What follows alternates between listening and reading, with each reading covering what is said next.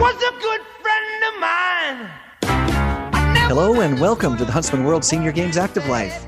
My name is Kyle Case and I'll be your host on this amazing journey as we attempt to help you get the most out of your life. Joining me for the first time in a long time in the studio today is my co-pilot, Lil Barron. Hi, it's so good to be back. Oh, isn't it?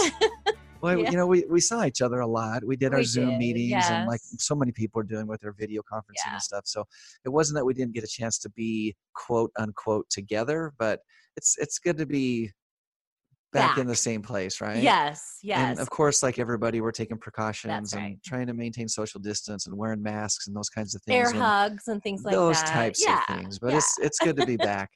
So speaking of being back, Lil, you came into the office the other day I did. with sore legs. I did. You had done a leg day. I did. Oh, I don't know why leg days are the worst, but they're The the worst. Everybody knows they're the Oh, worst. hate And 'em. I think it's fair to say that your muscles were sore. oh. Yeah. So Yes. here's the thing. Sore muscles can be a part of living the active life. That's just comes with the territory. So today I want to touch briefly on why our muscles get sore, and then maybe share, more importantly, a couple of ideas on what we can do about it. Okay, that's what. Can we skip to that part? That's an important part, right? This all comes from insider.com. And like I said, sore muscles can occur anytime that we're exercising in a way that we're not normally used to, that our body is not used to, or when we increase the intensity of our Yep. usual workouts. That's Mhm. just a part of living the active life. There's two types of muscle soreness. There's acute and delayed onset. Acute muscle soreness happens during the activity itself. Okay. So that might be an indication that either you have some bad form or that you're pressing too hard.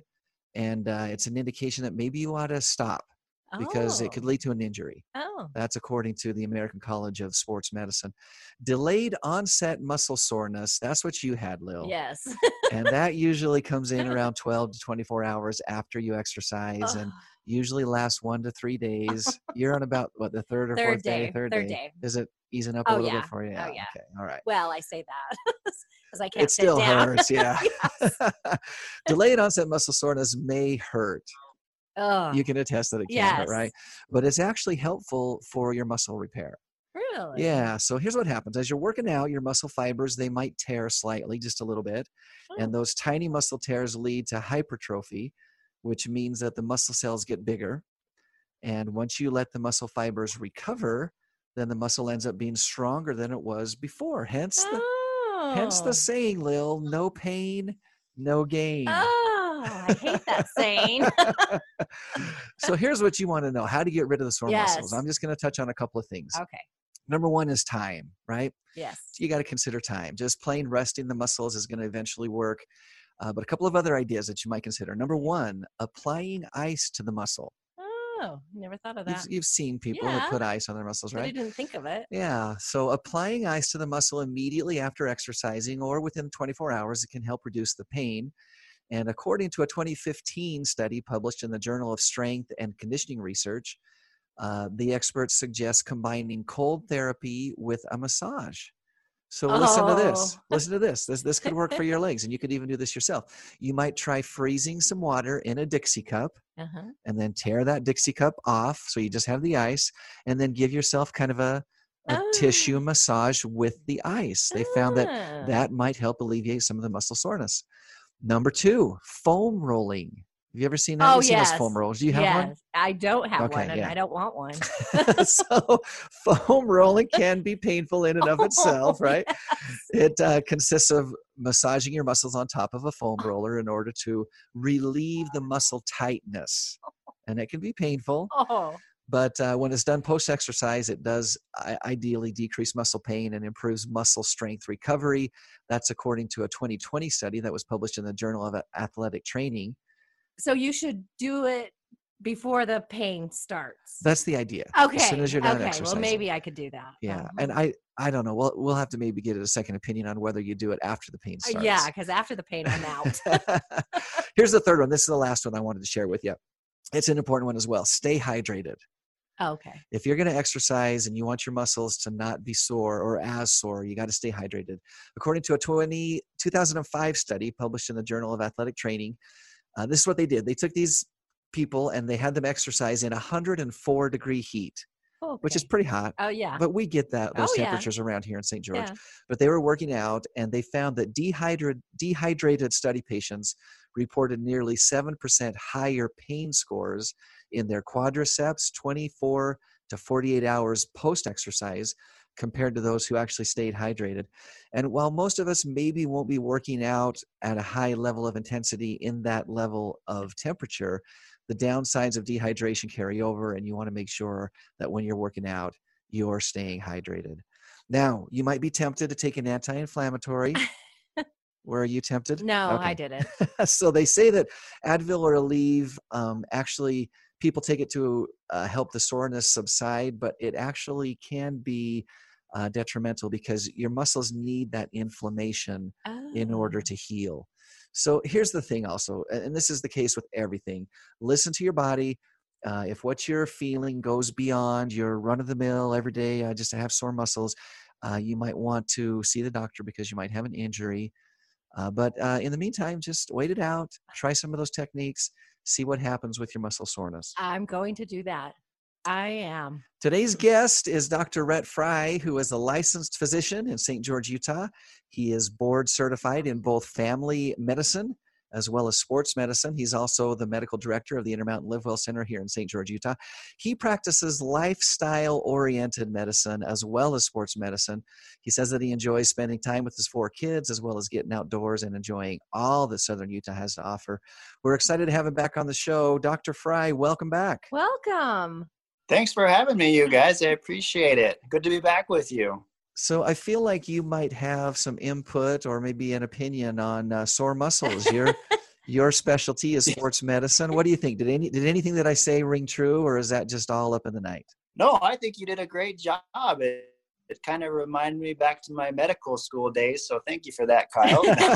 No, you did a great job. And I applaud Lil for getting out there and being active because that is very, very important right now. A lot of us are just staying at home and sitting around, but Lil's getting out there and getting it done. So that's great. I am.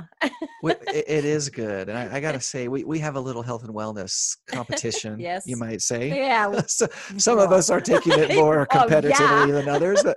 But we've got a little program that we run here in the office, and I'm pretty proud of all of us. Yeah. Everybody's really getting behind it. And like you said, Dr. Frye, especially during this time of Yeah. COVID-19, when so many of us are stuck in our homes, I would say, generally speaking, for the most part, we're getting out and doing something. Some of us are exercising inside, which is fine too, but a lot of us are getting out and trying to do something active. Hiking. We've been hiking. Yeah, which is great. Yeah. Good stuff. So, Dr. Frye, speaking of COVID-19 and the effects, the crazy world that we're living in right now, let's jump into it. You know, I think on our show we've kind of peripherally addressed it a little bit. We've acknowledged that it's out there, but today, Dr. Frye, we want to talk a little bit about COVID-19 and the virus itself, viruses as a whole, and how to strengthen our immunity from a medical standpoint. What do you have for us? I mean, this is on the top of all of our minds right now. We want to stay healthy. Right. We want to stay active. We want to boost our immunity so that we can be healthy. What do we need to know? Yeah. And I think, talking about Lil and doing her leg days, I think, physical activity is a great place to start. As a matter of fact, even that regular, what we call moderate intensity physical activity can really boost your immune system. Sometimes if we do a little bit too much, let's say we go run a marathon or something like that, that might have our immune system wane a little bit for a few days after. But if we are involved in that moderate intensity, which means we can kind of still talk while we're doing it, 20, 30 minutes a day, it can actually boost our immunity and help us fight off infections such as viruses, such as COVID-19.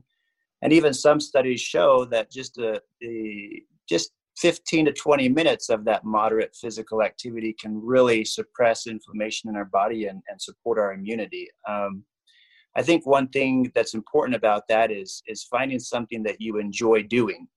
Absolutely. Really focusing on activities you enjoy? Because if you're not going to be enjoying doing it, you're not going to do it, and it's not going to give you the results that you are seeking. And about physical activity, one thing I do want to mention during this outbreak is if you do get a fever, anything over 100.4, you probably should not do physical activity until that fever goes away, because what physical activity does is it increases our temperature. And that's why we sweat while we're doing physical activity. So if your baseline, instead of about 98.5, is at 100.5, and then you do that physical activity, it's going to make your temperature even higher, and it's going to stress your body out even more. That's interesting. That is interesting. I've heard, like all of us, we've heard these, what you might call wives' tales or conventional wisdom or whatever. And I've actually heard before that you're supposed to sweat out a fever by doing physical activity. You're saying that's not a good idea. No, I wouldn't do that, especially during this time. Yeah. Because the COVID, we're just getting done with flu season, but other viruses and infections. Let's say, for example, I'm just making this an example. Someone might have a urinary infection that is the cause of their fever.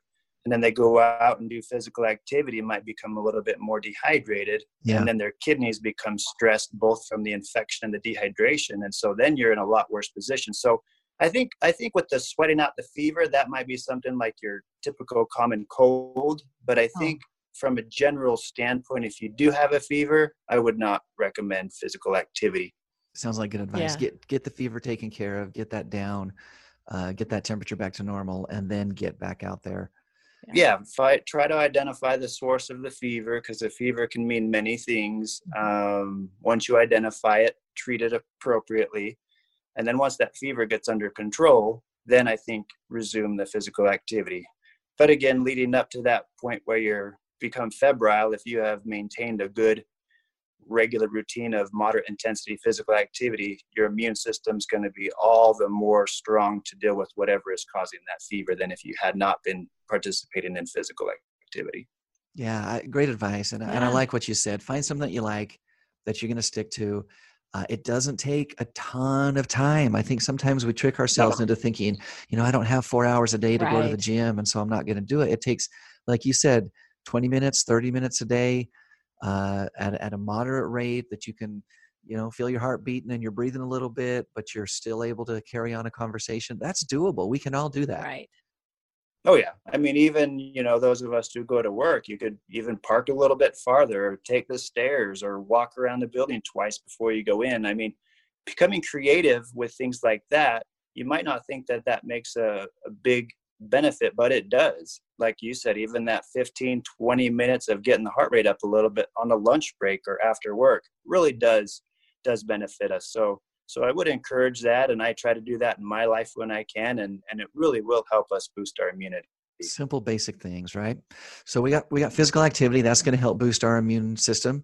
It's an important thing. What about diet? What role does diet play in that? Yeah, I think diet. A lot of studies coming out with diet. It's just so important with everything in our life. From our energy levels to our composition, our weight, and we're seeing more and more with our immunity. I think what's most important is what we need to do is rather, sometimes with diets, the hard thing is there's things we focus on and there's things we restrict, meaning I can't eat any of that and I can only eat some of this. And we don't like the restriction around here. No, no, it we makes don't. It hard. Yeah, and it makes it really hard. But I think what we need to do is look and say, okay, I need a wide variety of plant-based, whole food, plant-based foods in my diet, and then the occasional cake, ice cream, whatever. I think that's fine. But with our immunity, really what it is, it's those fruits and vegetables, it's the beans, it's the healthy grains, some herbs and spices. Sometimes people ask me which fruits and vegetables, and I say, you got to eat the rainbow. You gotta consume the yellow ones, the red ones, the orange ones, the green ones. we really want to pack in mostly the dark green, but the other fruits and vegetables have those colors because of the chemicals and nutrients that are in them.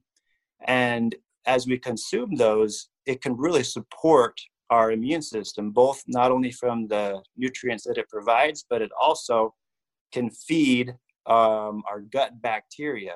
And our gut bacteria and what we call the microbiome, or the little bugs that live in our colon and our intestines, get supported from that food we eat. And then they actually also boost our immunity, because that's one of the main defenses. Let's say, we ingest some type of bug, it gets into our system. We have that barrier of good bugs and good bacteria in our gut lining to keep them out of our body. And so really, not only just the foods that we eat, but also what we're putting into our system to support those little friends of ours in our system makes a huge difference. And then just to tack it on there, because you mentioned it with the hydration, really, really important to consume mostly water, limiting the alcohol, limiting anything that's sweetened or with sugar, but really focusing on water. So yeah, I see some smiles. Yeah. I was just moving something. Hiding a little sweet tea there. That's right. Yeah, it's interesting you mentioned the microbiome. I'm glad you did. We're just learning and seeing so much about these gut bacteria in recent years that we just didn't know about, and understanding the importance of that, I think, is crucial. And I think, like you said, you hit it right on. From everything that I've read, it's eating the rainbow, a variety of different colors. Put about half of your plate full of colorful fruits and vegetables. And then I like how you have that common sense approach too. We're all going to have a cookie or a piece of cake on a birthday or whatever, but limit those things and just make sure we're getting the good stuff in there as well. Yeah. Awesome. And it helps just to kind of, like I said, to not be restrictive, just give you the opportunity to make those choices rather than saying, I cannot have this, I cannot have that. Makes your relationship with food so much better. Yeah, absolutely. Yeah. So we've got our physical activity, we've got our diet. What other things do we need to consider when we're trying to boost our immunity? Well, I think another thing too, that probably, just as important as nutrition is our sleep. You can't imagine how many things go in our body that occur in our body while we're sleeping, and the importance of it. I mean, think about how much time in our lives we spend sleeping. It's almost a third of our life that we spend sleeping, with the recommendation of like 7 to 9 hours per night when a 24-hour day. But what happens is as our body's sleeping is it's recovering, it's repairing. Lil's muscles are getting better while she's sleeping from her leg day. Yeah. That's going when the home to body sleep. Really, she needs to go home and take a nap today. I do. But so much occurs during sleep, and supporting our immune system, because it's been busy all day. It really gets that boost at night. And I think some of the important things during a COVID pandemic, I guess you could say, is we really, really need to develop that routine. We really need to go to bed at the same time. We really need to get up at the same time. Even though our lives have been disrupted and our schedules are a little bit different, really try to stick to that routine, whether it was you were 10 p.m. or 11 p.m. and getting up at 6 a.m. or whatever. As you stick to that routine, it's going to take less stress, and it's not going to harm our immune system as much as if we would adjust to different times of going to sleep and getting up. And also I think it's important to try to have a ritual before we go to sleep. Yeah. Some people might listen to music. Some people might read a book, dim the lights, really try to decrease our screen time. Really trying to get that ritual and routine really can support our sleep, especially when we're all a little bit stressed during this time. Yeah.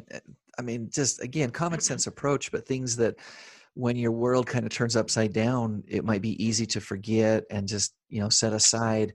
I know in our house, I've continued to work. My wife's work has been put on hold a little bit, and I've noticed our bedtime has crept a little bit later and a little bit later, and I'm still waking up at the same time because I've still got things that I'm doing. And that idea of getting your routine and then trying to stick to it, even though everything around you is a little bit different. Makes a lot of sense. And again, that sleep is so important. So many good things that happen when we're asleep. We need it. And we're, generally speaking, especially here in the United States, and I think in more developed countries, we're not getting enough sleep. We're sleep deprived. Oh yeah. Yeah, I definitely agree with that.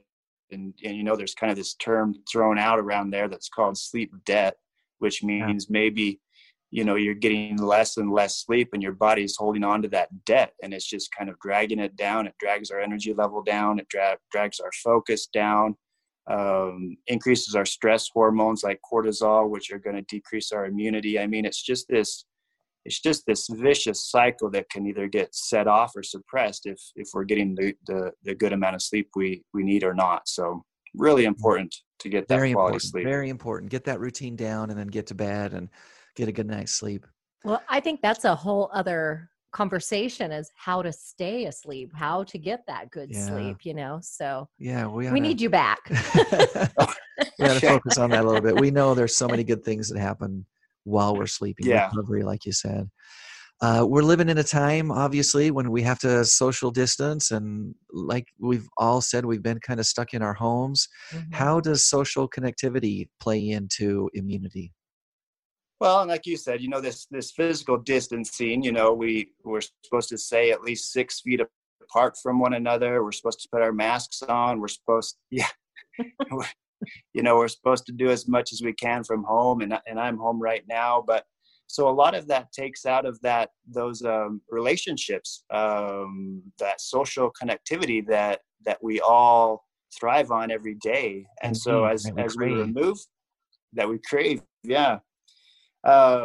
and a lot of that is from some of the studies I've seen. Again, like you said, it might sound like common sense, but a lot of times we don't look at the common sense things. We look at the really high tech things. But the common sense says that even like those positive emotions, whether it's a smile, whether it's someone giving you a compliment, an air hug or something like that, those positive emotions and showing someone that you care, that actually boosts our immunity. And again, it's not one of the, highly scientifically based, high technical thing. It's just basically being a human being and connecting with others in those positive ways can actually boost our immune system.